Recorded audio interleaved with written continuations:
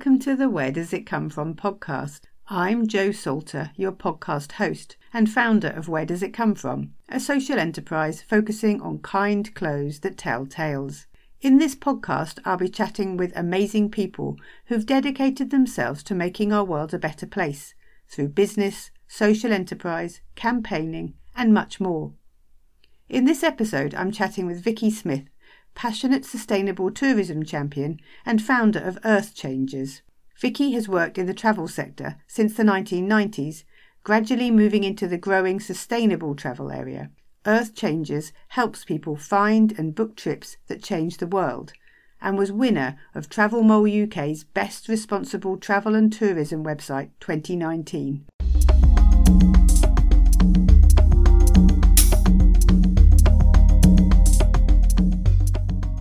Hello everyone and welcome back to the Where Does It Come From podcast.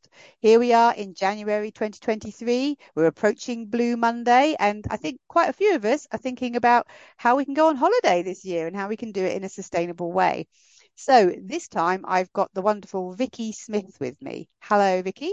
Hello. And she runs a sustainable travel organisation called Earth Changers, and she's also a real expert in anything to do with sustainable travel. So first of all, Vicky, can you tell us a bit about yourself, about your organisation, and tell us how you got involved with sustainable travel? Thanks, Jo. So Earth Changers is a collection of curated accommodations and tour operators who are built from core for the purpose of positive impacts through tourism. What that means is when you go on holiday, it's not necessarily having to be hands-on with volunteering or anything like that. You can have a lovely beach holiday, but behind the scenes, they're putting their money into sustainable development projects locally. And that might be things like education, health, conservation, climate initiatives, you name it. So basically every trip has a contribution to the destination. And the reason for that is that traditionally tourism doesn't do that. Traditionally tourism basically exploits from a destination, uses its resources, uses its people, and really those people never get to share the benefits of what the profits are from tourism, basically. It's just the way that the industry has evolved in a not very nice way, basically. So basically, in the past and still currently, tourism has been about taking. Yes, absolutely. So we're talking about giving. It's extractive. Yes. Yeah, extracting, and we're giving back good. And one of the big reasons for why that's so important is tourism is one of the biggest sectors in the world. So it's 10% of all jobs worldwide, 10% of all GDP worldwide. And so on average, and then you talk about, if you talk about sort of Caribbean islands or any destinations like that, we're talking about sort of 50% GDPs and jobs. Yeah. So it's a really significant impact to a destination. And most people, obviously, when they go on holiday, they don't necessarily want to think about the sustainability of things. They're going on holiday. But in actual fact, tourism is probably the sector most or best placed in the world out of all global sectors to actually deliver, for example, the sustainable development goals in a place, because unlike something like mining, for example, which is also extractive, that just is in one place, whereas tourism goes into all corners of the world, apart from war zones, pretty much. And even then sometimes. Exactly. Yeah. No, it's an interesting one, isn't it? Because as you say, people don't want to think about it when they're going on holiday. But if you do force yourself to think about it, and it's a good time of the year to start thinking about making changes, you can easily see that if you're booking with a company, a centrally globally based company, a lot of the money that you're paying isn't even going to be going to that destination, is it? No, not at all. So on average, probably you're lucky if 10% of your money would end up in a destination, and 90% doesn't. And that's, like you say, global profit centers based in, I don't know, US, UK, whatever it is. And so, for me, in running Earth Changers, one of the reasons I exist is to funnel bookings directly into the partners that we work with. We do earn a commission off it, but basically the money goes to them first and then they pay me rather than it be the other way around. So in many ways, I'm sort of trying to turn the tourism traditional model on its head. So you're basically checking out and building relationships with these holiday. Ultimately, I suppose sustainability in tourism, I think, is quite complex for people because it is this whole mixture of everything. So it's energy, construction, waste, water, staff benefits, food procurement, services, transport, all these things. And they all have obviously their own sustainable or not supply chains. Mm-hmm. And so in order to kind of go, is this place sustainable or not? It's not a black or white thing. There's a lot of trade-offs. There's a lot of, potential work that can be done in tourism to make tourism more sustainable. So that's quite complex for the consumer. They want something to say, yes, it's good, or no, it's not. Mm-hmm. And I suppose ultimately, I'm in the position to be able to judge that generally. And so I work with the guys who are real best practice at all sustainability across the board. And, they are set up not just to do it as a sort of marketing angle, if you like. It's very much because they want to deliver benefits for their local people and places. And one thing I really like about your website, which people want to go and have a look, it's earth-changes.com, isn't it? Correct. Yes. You've actually got a list there of various countries, but also the people behind it, the key experts.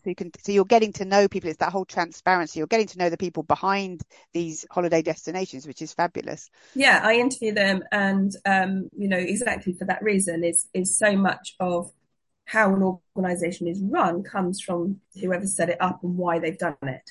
So it's to sort of introduce people really to the motivating factors of why does this person care about these issues? Why have they created tourism? What have they done before? What are the influences in their life that led them to that? And then another section, which is our purpose section, is all about the sustainable development goals and how they interrelate with tourism. And as far as I know and have yet to be corrected, I was the first commercial company in the world to write about that. Well done. Yes, thank you very much. I'll take that. So that leads me on to you then, Vicky. So tell us a little bit about you and what got you so involved in sustainable tourism. Well, good question. I studied French and international business at university, and I was also a big fan of skiing. And so after university, I wanted to go and spend some time in the French Alps, both to improve my language and to be able to ski. And I was definitely advised by my university at the time, it's a long time ago now, that it would ruin my career if I took a year out. And I said, you know what, no, I'm going to go do 6 months of ski season and 6 months traveling the world. And then I'll come back and seriously think about a job when I get back. And I didn't really also want to spend my whole last year of university applying for milk round jobs and graduate recruitment. And I did do some, but literally it made me feel quite sick. It was a bit too corporate for me. So off I went and did a ski season, found that I learned much, much more than even my friends in graduate recruitment jobs in London, because you're dealing with real world issues and real people. And then did my travel. And then I was offered a job back with the same company for the next winter, bigger resort, more staff, more chalets, bigger operations, more guests every week. And so I carried on as long as I was learning something new and enjoying it, basically. And in working in tourism at the coalface like that, if you end up with a career in tourism, and it's the best start because you know really what are the guest wants and needs, how do the logistics work, how does the sort of business model and everything work, what are the challenges, etc., etc. It's extremely hard work, don't let anyone tell you otherwise, but also a bit of fun here and there, obviously. And I found I really liked people that worked in travel ultimately, because everyone shares a passion for travel. And I developed that passion for independent travel in between seasons, and it offers a great balance for doing that. And then when I came back to the UK, now I'd been stuck up mountains in the Alps in the sort of mid to late 90s, and came back to the UK right at the end of the 90s. And the internet had proliferated or started penetrating, let's say, in between, since I've been at university, really. And my stepfather was a network engineer, and he had home all kitted out. And so I was quite fascinated with this internet tech. And so I actually then got a job with an international conference organisation firm for a couple of years, running events on internet tech in travel and how travel industry was starting to be affected, and also aviation and also various other sectors. And then ultimately through doing that, learned a lot about internet tech. And then I was basically poached back by a travel company to head up their web development commercial operation. And that was teletext, if you remember teletext. So what used to be on analog TV for us, sort of, 70s, 80s kids, whatever, which was where the UK, prior to the internet, booked all its last minute holidays, got its weather reports, got its snow reports, So we were actually the biggest single source of holiday sales in the UK at that point in time. So it was my job to translate that onto digital platforms, but initially website and then also digital TV. And so in doing that, I ended up, well, initially I was responsible for ski and then ended up responsible for overseas holidays. But that exposed me to the very mass market of the travel industry, because such is teletext. And it was a particular trip. I actually went to Kenya to a friend's wedding. I got a cheap deal through work, stayed at an all-inclusive. And suddenly I became very aware that, what was my idea of travel, which was to experience local culture, local people, go to local bars, see the wildlife, went on safari, all these things, wasn't what most people were doing at this place I was staying at. And they were there to eat, drink, tan as much as they could. They could have been anywhere. They were literally, many people were there in between sign-on periods, in all honesty. They were getting away to just some sun. And they certainly didn't go on safari. They didn't talk to local people. The hotel told them not to even go outside the walls, and they were very happy just to obey. And the hotel was just trying to keep money within the walls of the all-inclusive. And then you had this sort of polarity with the all-inclusive ghetto, if you like, and the poverty outside. And seeing kids going through, piles and piles of rubbish and plastic. And this is the mid-2000s, early 2000s. Really for the first time probably in my life, I saw that. And the amount of plastic, and that was all plastic that was created by tourism. They wouldn't have had that otherwise, and they didn't have the local services to be able to deal with it. And suddenly it struck me, this industry I worked in, it wasn't just tourism or travel. It was this behemoth of this kind of, conveyor belt of tourism industry that was exactly that, exploitative. We'll use it, we'll take it, but we're not going to sort out our mess. And I felt very, very responsible for that. And I went round the pool where I was, and I asked people where they booked and what they were doing. And they pretty much all booked through where I was working. And I just thought, it's all my fault. I'm facilitating this though. I don't want to be part of this. It's not the travel that I believe in. And at that point in time, responsible tourism as a term literally got coined that year. And so I came across that and went, that's the tourism I like. That's what I care about. I care about people and places. And so that sent me off on a new direction. And I then went and worked for the biggest tour operator getting involved in responsible tourism at the time, in the UK. So I sort of switched client side, I suppose, from teletext. And that didn't work out to be, it was quite a PR job for them at the time. That didn't work out to be that great. And so I went and spent some time in Africa. So I literally traveled around Africa volunteering and really trying to understand where travel or tourism could fit in, should fit in, whether it was helping, where it wasn't. I saw a lot of, issues around health, obviously, resources, water, things that require sustainable development. And what I would now call travel for sustainable development or tourism for sustainable development, I probably realized at that point that's what I wanted to do. It just didn't have a name yet. So, responsible sustainable tourism is still quite sort of nascent industry, really. So we're still only 20 years in the making so far. So yeah, I've been involved ever since, really. That was it. I very much said, that's it. I'm only working in this going forward, because I don't see really sort of the purpose of helping big corporates make lots of money to exploit people in beautiful destinations. That's really interesting. And I come from a point of wanting equality in the world and supporting those with inequality. So travel is such a huge engine, as I talked about earlier, economic engine, and powerful, for influence, that, well, if you can have a good impact, why not? Rather than having a bad impact. Exactly. Sure. And it doesn't make much difference to the person who's going on the trip. No, and it doesn't necessarily make much difference to prices. No, exactly. The business case for sustainability, once you factor in energy, water, waste efficiencies, all that sort of stuff, actually is much better. So, and it's a better customer experience. It's been proven, responsible, sustainable tourism, you get higher customer satisfaction levels because there's attention to detail of, just things like food procurement, local, less food miles, organic, better tasting, staff are looked after so they respond to guests better. Everyone just has a nicer time, basically. Quality aspect. I think it's that there's definitely that, but I think there's also, as we both know, and I'm sure most people listening know as well, the more you mentally put into something, the more you get out of it. So if you are Mm. just going somewhere to lie on the beach, and there's nothing wrong with that, you know, but if you are mentally thinking, where am I going? What's this society like? You will get more out of it.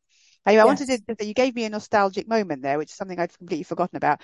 In my in a previous life when I worked for BT, one of my roles was to go out to the ABTA Oh national yeah. conference in it was in Why did you go there from BT? because That's strange. I was seconded at the time to one of the sales sector, which was the leisure and travel sector, and my role Right. was basically to communicate upcoming technologies, internet Uh-huh. technologies, basically, which was becoming big. So in the late 90s, I took a stand out of demos to ABTA on behalf of BT to basically show people what internet booking could be like, how things are going Uh-huh. to change technology wise. And we actually provided the keynote speaker as well, who was one of our chief researchers, who talked about, it was called The Glimpse of the Future. And I remember it was really great. I really enjoyed it. But the speaker was talking about how the internet was going to come along and travel agencies were going to disappear and people were going to do all their booking on the internet. He basically got laughed out of the auditorium. You know, Mm. they sort of listened to him respectfully and then just thought, this is a load of old rubbish. This is pie in the Mm. sky, you know. And we've been working this was probably, I don't know, 98, 97, 98. And Mm. he was saying these things. I just remember they have no idea. I realized he was completely right because we could see the technologies coming along, but it was just crazy. They did not know how it was Yeah. going to get turned on their head. And, Anyway, he and gave, and actually, exactly, me saying I was facilitating it, in actual fact, that the sort of advent and development of internet tech led to no frills flights and possibilities of, if you remember the early days of Ryanair flights, yeah, 99p, you would literally jump on your computer when it happened. It's yeah, like, well, where can we go? But exactly. that has created so much of that mass travel movement without thought for the destinations. Can they handle that number of people? Yeah, Same with cruise ships. That kind of A to B booking that you can get on the internet is great in some ways. You can get people into destinations they would otherwise not think about. But on the other hand, there's little thought for the impacts that creates. exactly, And exactly. so, sustainable tourism is very much about saying, as we know, not just sort of emotional gut feel, but based on evidence of a balanced approach of economy, society, and environment. Is this a good or a bad thing? Mm-hmm. So anyway, you moved me on to my second point, which was going to be, tell me about what the key issues are at the moment in travel and what are the trends heading towards sustainable travel. Well, I mean, I think travel represents the world. So all the key issues are the world's key issues, which are climate, biodiversity, and inequalities. I'd say the big three. Right. And so obviously, when people think about sustainable tourism, often the first thing they think about is aviation and how can you have travel, if you're flying. And I think a lot of people don't know the facts around what emissions percentage aviation is.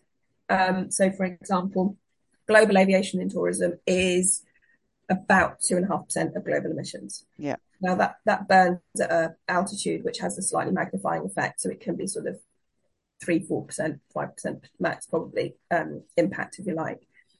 What you have to do is you have to weigh that up against what travel brings to destinations and for those people and places, which is obviously economy, it's jobs, it's whatever. So if I often look at the least developed countries because they're the ones who are probably most dependent on tourism, and they don't have other industries that bring in that money.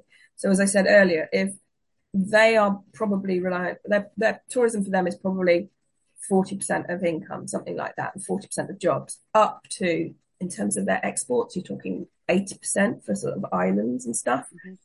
If you take aviation away for some of these places, well, basically the vast majority of the population then doesn't have a job, or half the population doesn't have a job. And if they haven't got jobs, they haven't got incomes, they can't support their families, they can't do development, and let's say goodbye to all those countries. Basically, that tourism is in their top, if that one, if not the top three sectors. So it's really important that we keep a balance between what destinations want tourism. They don't want people to stop flying. Most travelers don't want to stop traveling, right? Yeah. And it's just, how do we do it better? So the big onus is obviously on how we can replace jet fuel with a sustainable alternative. Mm-hmm. And obviously the big sort of obvious answers are how can we travel without flying out of choice, because other transport options do have less of an impact. So let's minimize it where we can. Let's minimize the number of sort of short weekend hops that we do, because that's a key one. actually just do your one big trip a year like we used to, or two, whatever. We don't need to travel for business. We've seen that in COVID. Yes, occasionally it's nice to meet people, but we don't need to do the extent. So if we chopped business flights, and if we sort of chopped weekend flying and stuff like that, And it's private a very, jets. very big dent at that point in time. And private jets, because Yeah, people oh gosh, yes. going all over the place. Totally unnecessary, right? Yeah. Totally ridiculous. So I think, my line is absolutely chop unnecessary flying. You don't need it. However, aviation as a whole does support destinations. And so, yes, there's a climate impact, but we can't take SDG 13, Sustainable Development Goal 13, separately from all the other Sustainable Development Goals. It's not just one thing. It has an impact then on the others. And so we need to consider how the others all balance in with the impacts of tourism as well, which then brings me to sort of biodiversity, and inevitably climate links in with biodiversity. So tourism is probably the sector that basically funds conservation. Yes, conservation has donor funding as well, but those people have to also go and see projects. But a lot of funding comes from actual tourism. So if we take flying away, then you haven't got people going to see elephants, rhino, tiger, lion, whatever endangered species. Let's wave goodbye to their funding at that point in time, because that's mostly where it comes from. And so, biodiversity is obviously incredibly important to tourism. The big motivators for tourism are obviously weather, which we can talk about as being climate, nature, which is our biodiversity, and culture, which is our inequalities in people, society.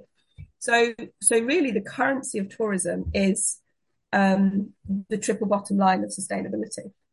And all the more reason, right, we've got to sort out the sustainability in travel, because as an industry, if we don't, it's probably the most suicidal sector. And it reminds me a lot of fashion, what you're saying, or clothing, yes, because of this message of overconsumption again. And what you're saying to people, what I say to people about textiles, is you need to buy far, far less, but you need to buy really well. Yeah. So you're looking buy less, buy better. Buy less, buy better, but you're looking at the impacts of everything that you buy, every choice that you make, yeah, on the people making it and the planet.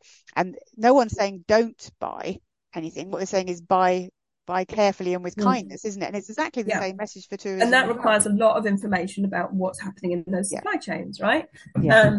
And so, me as a company, I exist to help people with that information, to explain, transparently, what are these organizations that I partner with? What makes them so great? What are they doing? How are they helping? What are their plans?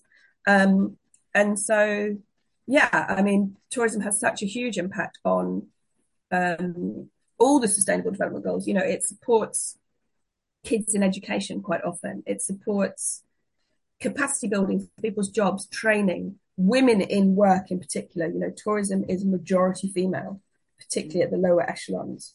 So, the gender equality, Sustainable Development Goals, we're a bit buggered if we haven't got tourism for that as well. Yeah. So it's such, I don't agree with the sort of no fly full stop, because it's such an important balance to sustainable development as the future as a whole. And we have to, as much as the Sustainable Development Goals are really great for helping us understand those issues separately, but we can't look at them as just sort of, completely separate. They interrelate, and we have to look at it holistically, and we have to look at a holistic balance about what is a net positive impact, be it for nature, be it for climate, whatever. Definitely. You're making me think as well. One criticism that we often get as ethical enterprises, I guess, is too much information, isn't it? And people's, I don't want to think about that. I just want to make even my husband says to me, sometimes I just want to buy something. I'm like, okay, but it's how do we make it easy for people to know, and it is really, really difficult. It's almost like, and we've also become attuned as a society to the 3-word message, as well. So it's how do we simplify those messages? I like the 3 things you came up with just then, the biodiversity, etc., because those are 3 key messages that people can relate to, can't they? This is what I'm looking for. And I'm very fortunate in that most people can relate to travel, right? And tourism, it's something they enjoy. So it's a great sector to work in.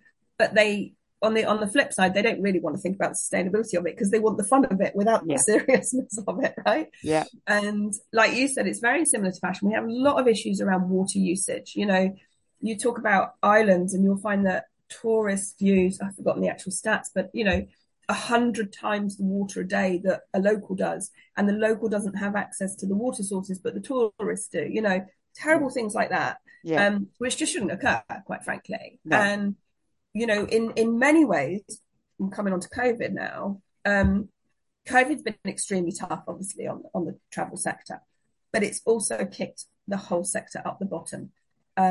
So whereas before, you know, you were talking about internet tech and the guy who no one believed him or whatever. You know, I started in sustainable tourism 17 years ago now, and everyone was just like, what? Didn't know what it was. Went through that stage of everyone laughing at me, went through the stage of people then thinking, okay, well, yes, but it's a niche product. And then it's like, well, it's just a marketing angle or whatever. It'll never be anything. And the difference that I've seen pre-COVID to post-COVID is enormous in travel. I mean, literally, it is a 10-year acceleration in the space of 2.5 years by the rest of the industry, who are suddenly now taking it seriously.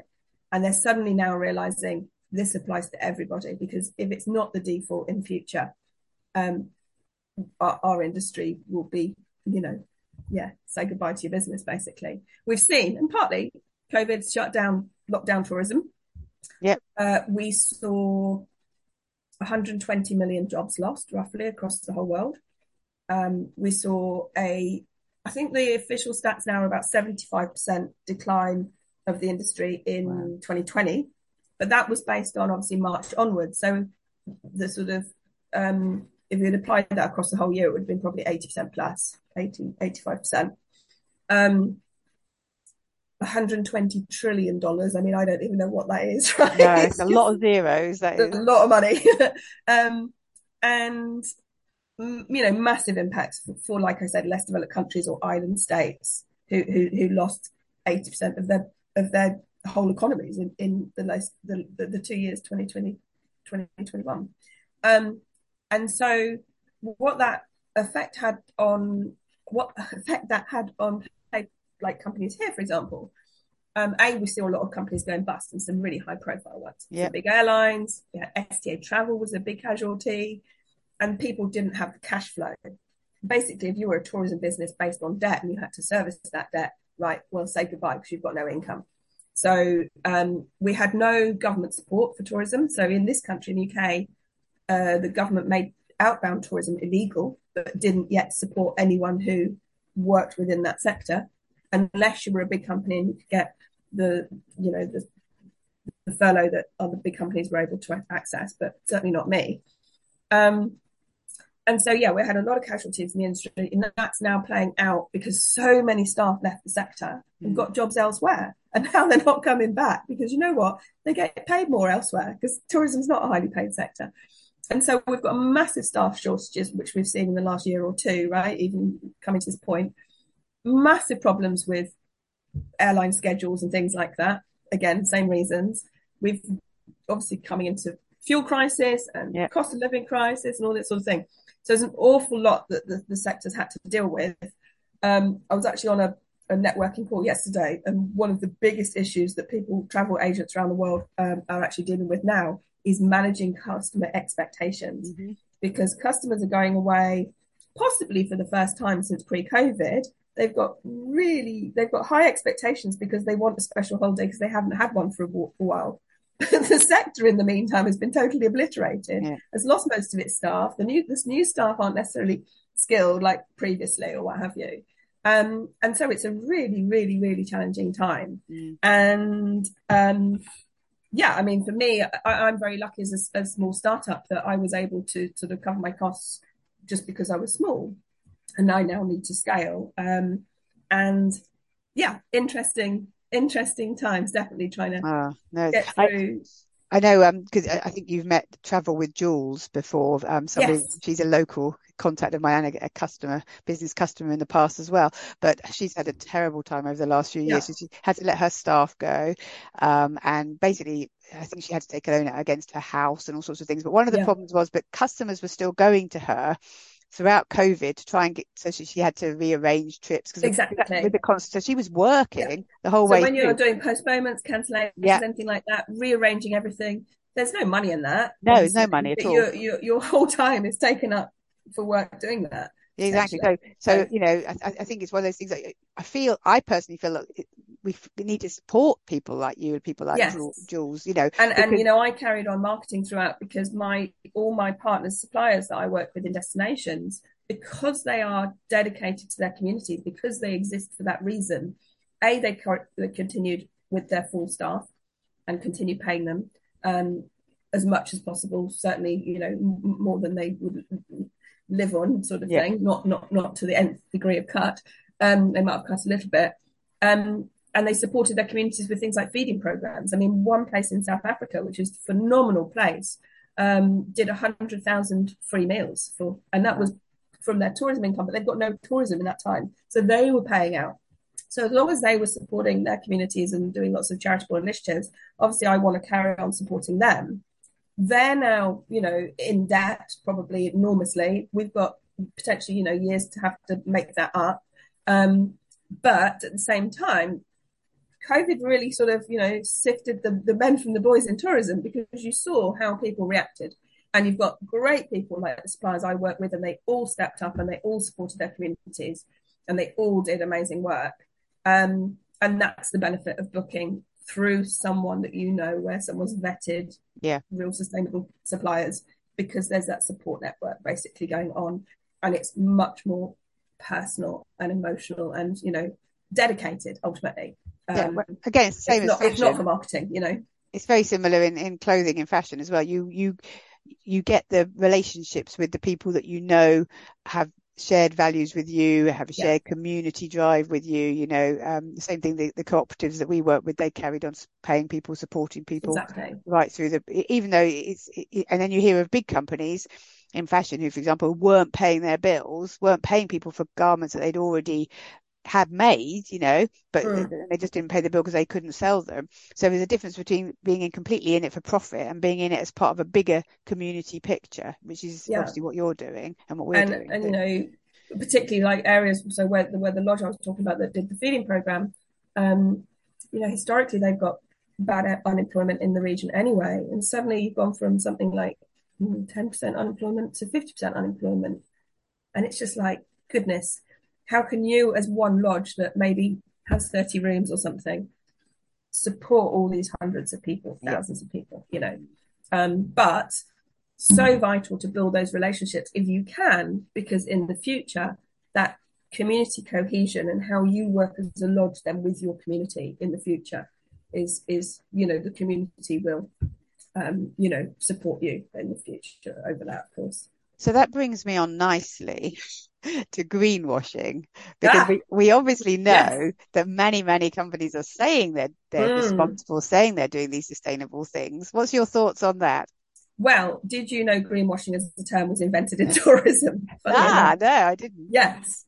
So it was actually invented by a New York journalist in, I think, 1986 to describe it was a Samoan hotel it's like a surf hotel, who were ostensibly not washing towels for the sake of the reef and the environment.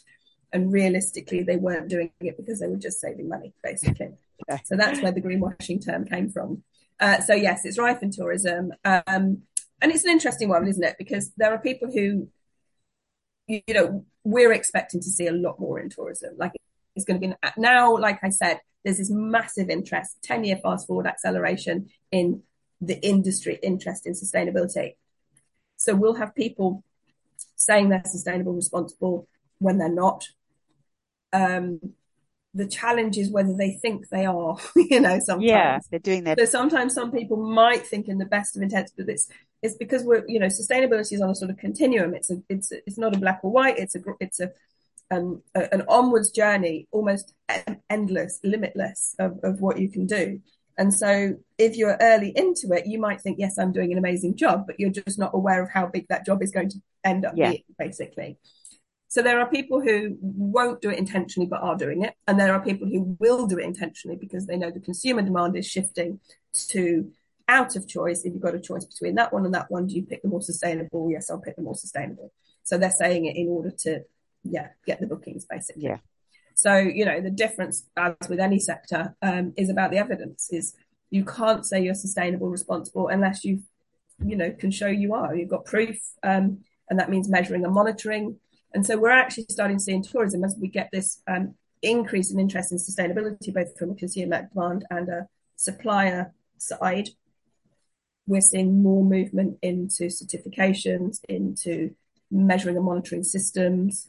I actually did a bit of consultancy recently, so I survived through doing a bit of side, private consultancy. Yeah. And I've been helping one company with a data monitoring system, basically, which is enormous. I mean, it's like the Google Analytics of sustainable tourism impact data. So that's really interesting that that's happening. And, consumers will come to learn that you have to ask, if you're making that claim, why, how, where's the money going, what's going on with that. It does make the booking thing more complex.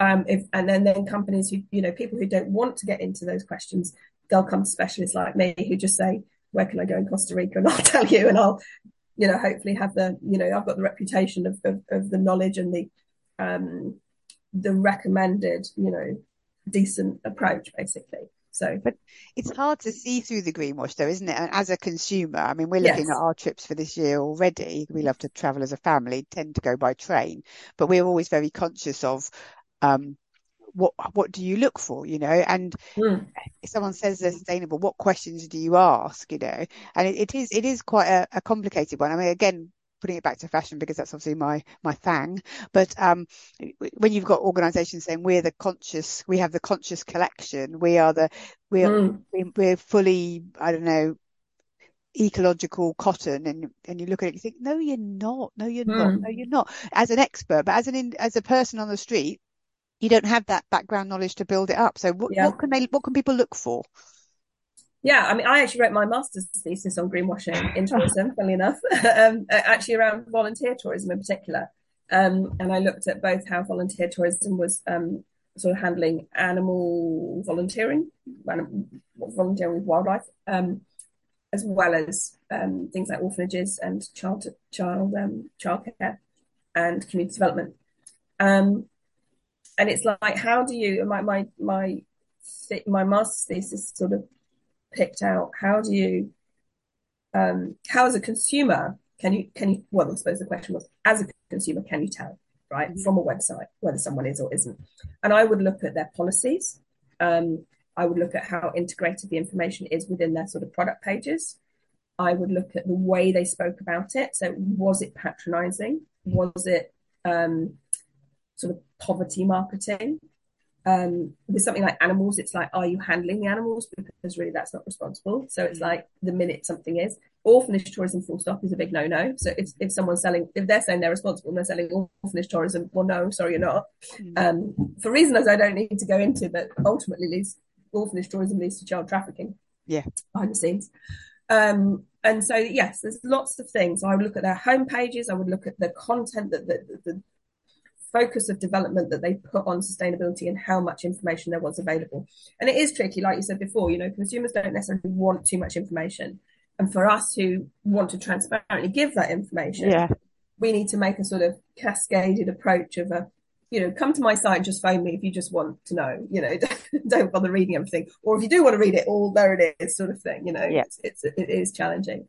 It is, like you say, it's a cascade. It's what our good friend Sean Conway would call the funnel. Yes, exactly. Deeper, green, right? Deeper, yeah. And another challenge in certainly in tourism, which is where these measuring and monitoring and the certification schemes start to come in, is people measure in different ways and people monitor in different ways. So you're often not comparing apples and apples, right? So, there's massive movements globally as different sectors to start to try and bring all this stuff together, and even be able to compare between one sector to another. So sustainability is still so new that global systems are still working on this.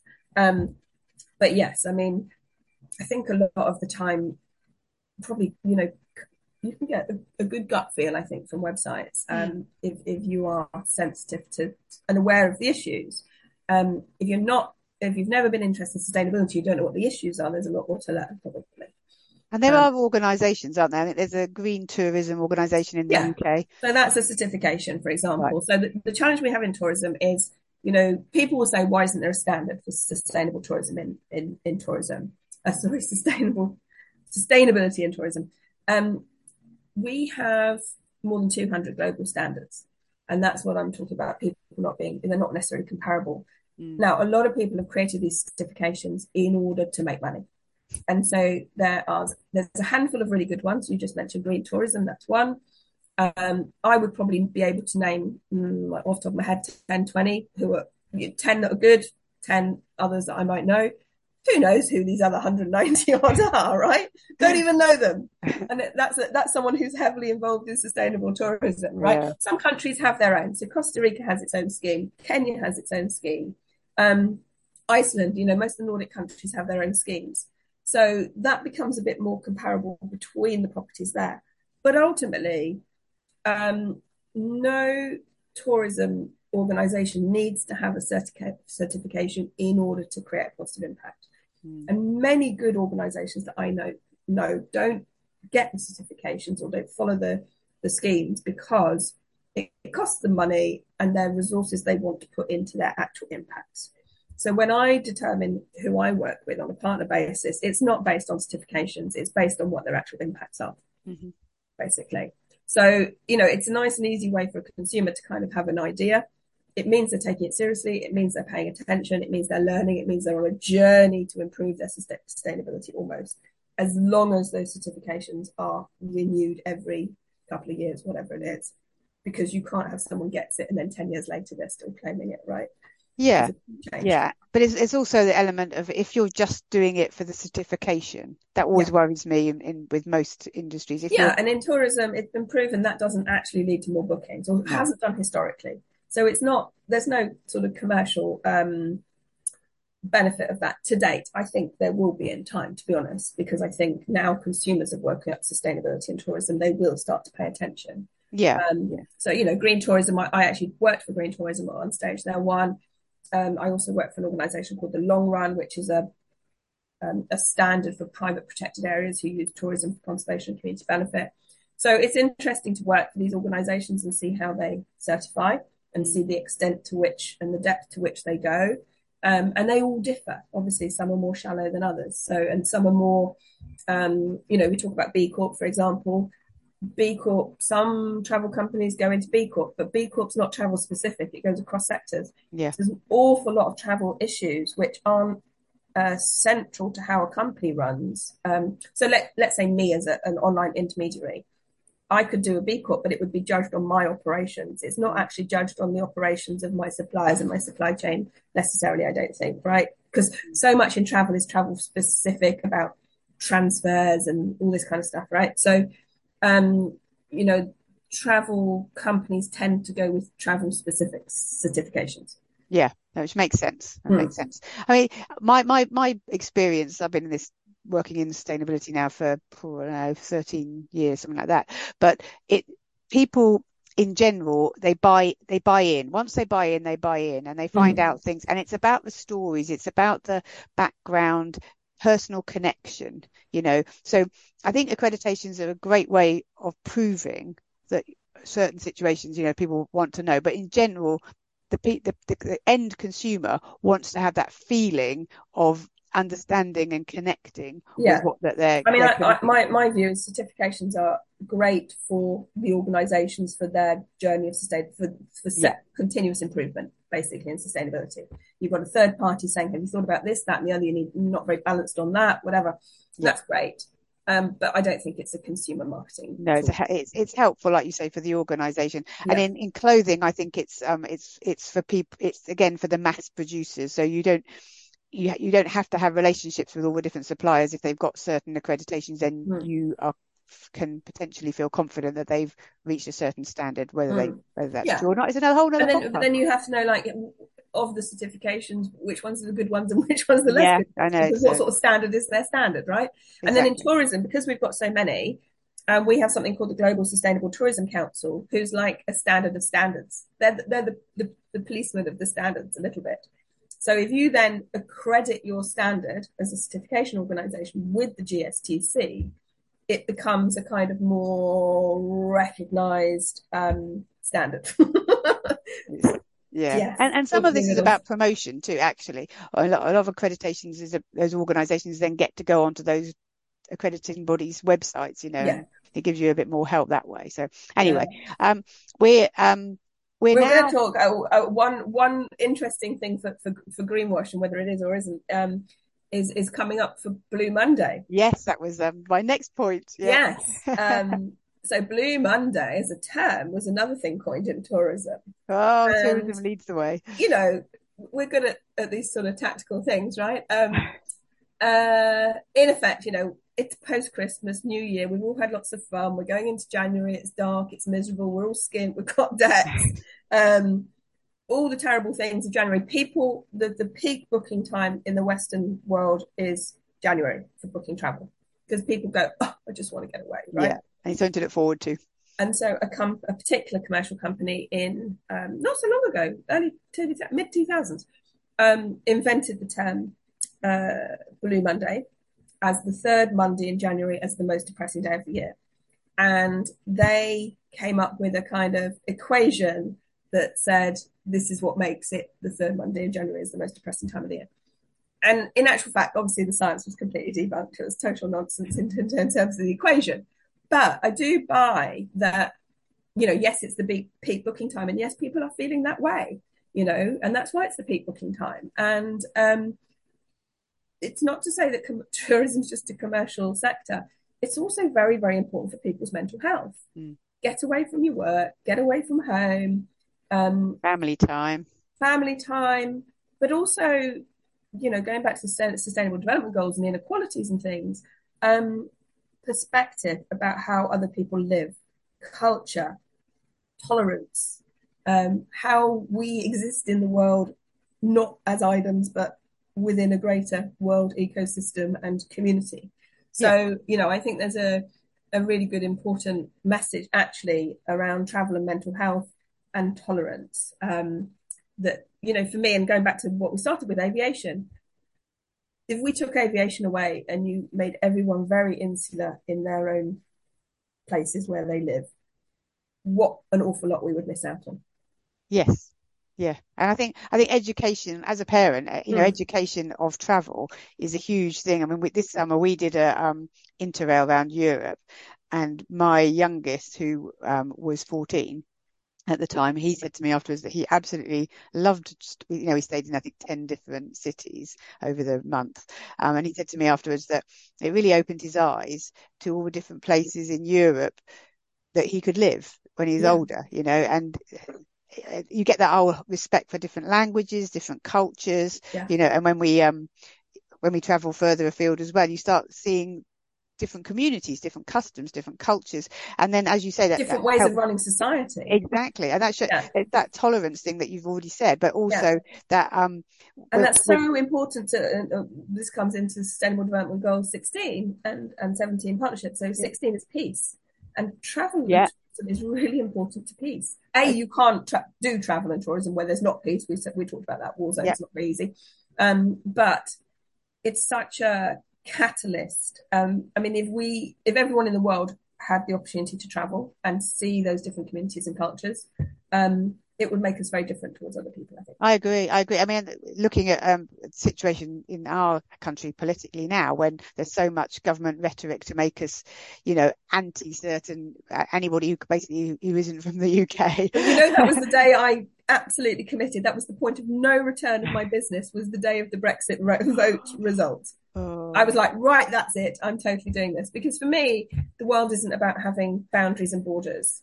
It's about understanding each other and supporting each other. Exactly. And then you look at the Russia-Ukraine situation, where one of the reasons where hopefully it's all going to fall apart is because a lot of the Ukrainians and Russians have traveled to each other. They know each other, they're friends, they're family, and it's because community will win in the end. I hope, I really hope. But yes, it's a difficult situation. But I agree with you completely. I mean, we know, I'm not going to name any names, but societies where people don't travel very much do tend to be very insular and all sorts of other things, challenges as well. But we won't go into that one too much. And, we're very fortunate. Obviously, we're a minor part of the world in population that gets to travel. And in this country, in the UK, most of us travel. It's an island. We're an island, Yeah. And so, where was I going with that? In many ways, going back to the aviation thing, in many ways, it's sort of our obligation to actually learn about our place in the world by understanding other places and other people in the world. Yeah. And, that's what development is. And it's not to say other people are wrong if that's not the way they want to do things. But, for me, it's important part of learning to live all together. As part of a community on a planet, we all live on the same planet. Exactly. And, for me, we're one ecosystem, and we are, as humans, but one species within that ecosystem. Exactly right. And we are not more important than others. Than other people or other the others and not exploit and destroy the others, basically. Exactly. It's a sharing situation. Anyway, final question, because we're running out of time. What are your top tips for people who want to travel, but they really want to make sure it's as kind as possible, just as we were saying, to the planet, to the other communities, other life forms who live on our planet? What are your top tips? Yeah, I mean, certainly historically, I would have said, watch the mass tourism providers, because, like I said earlier, most of the money never goes into destinations.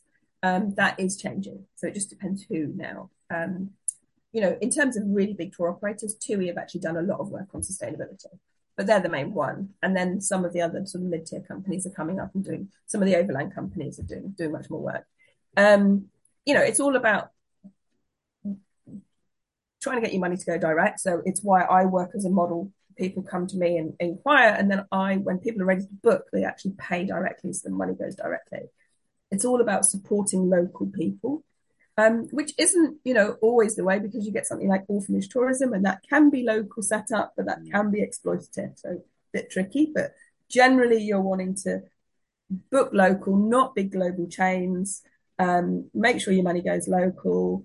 These days we've got clever technology from Google, Skyscanner, TripAdvisor, etc., who are showing carbon of flights. So you can choose lower carbon options if that's what you want to do, or at least have the information to weigh up and consider the opportunities around that.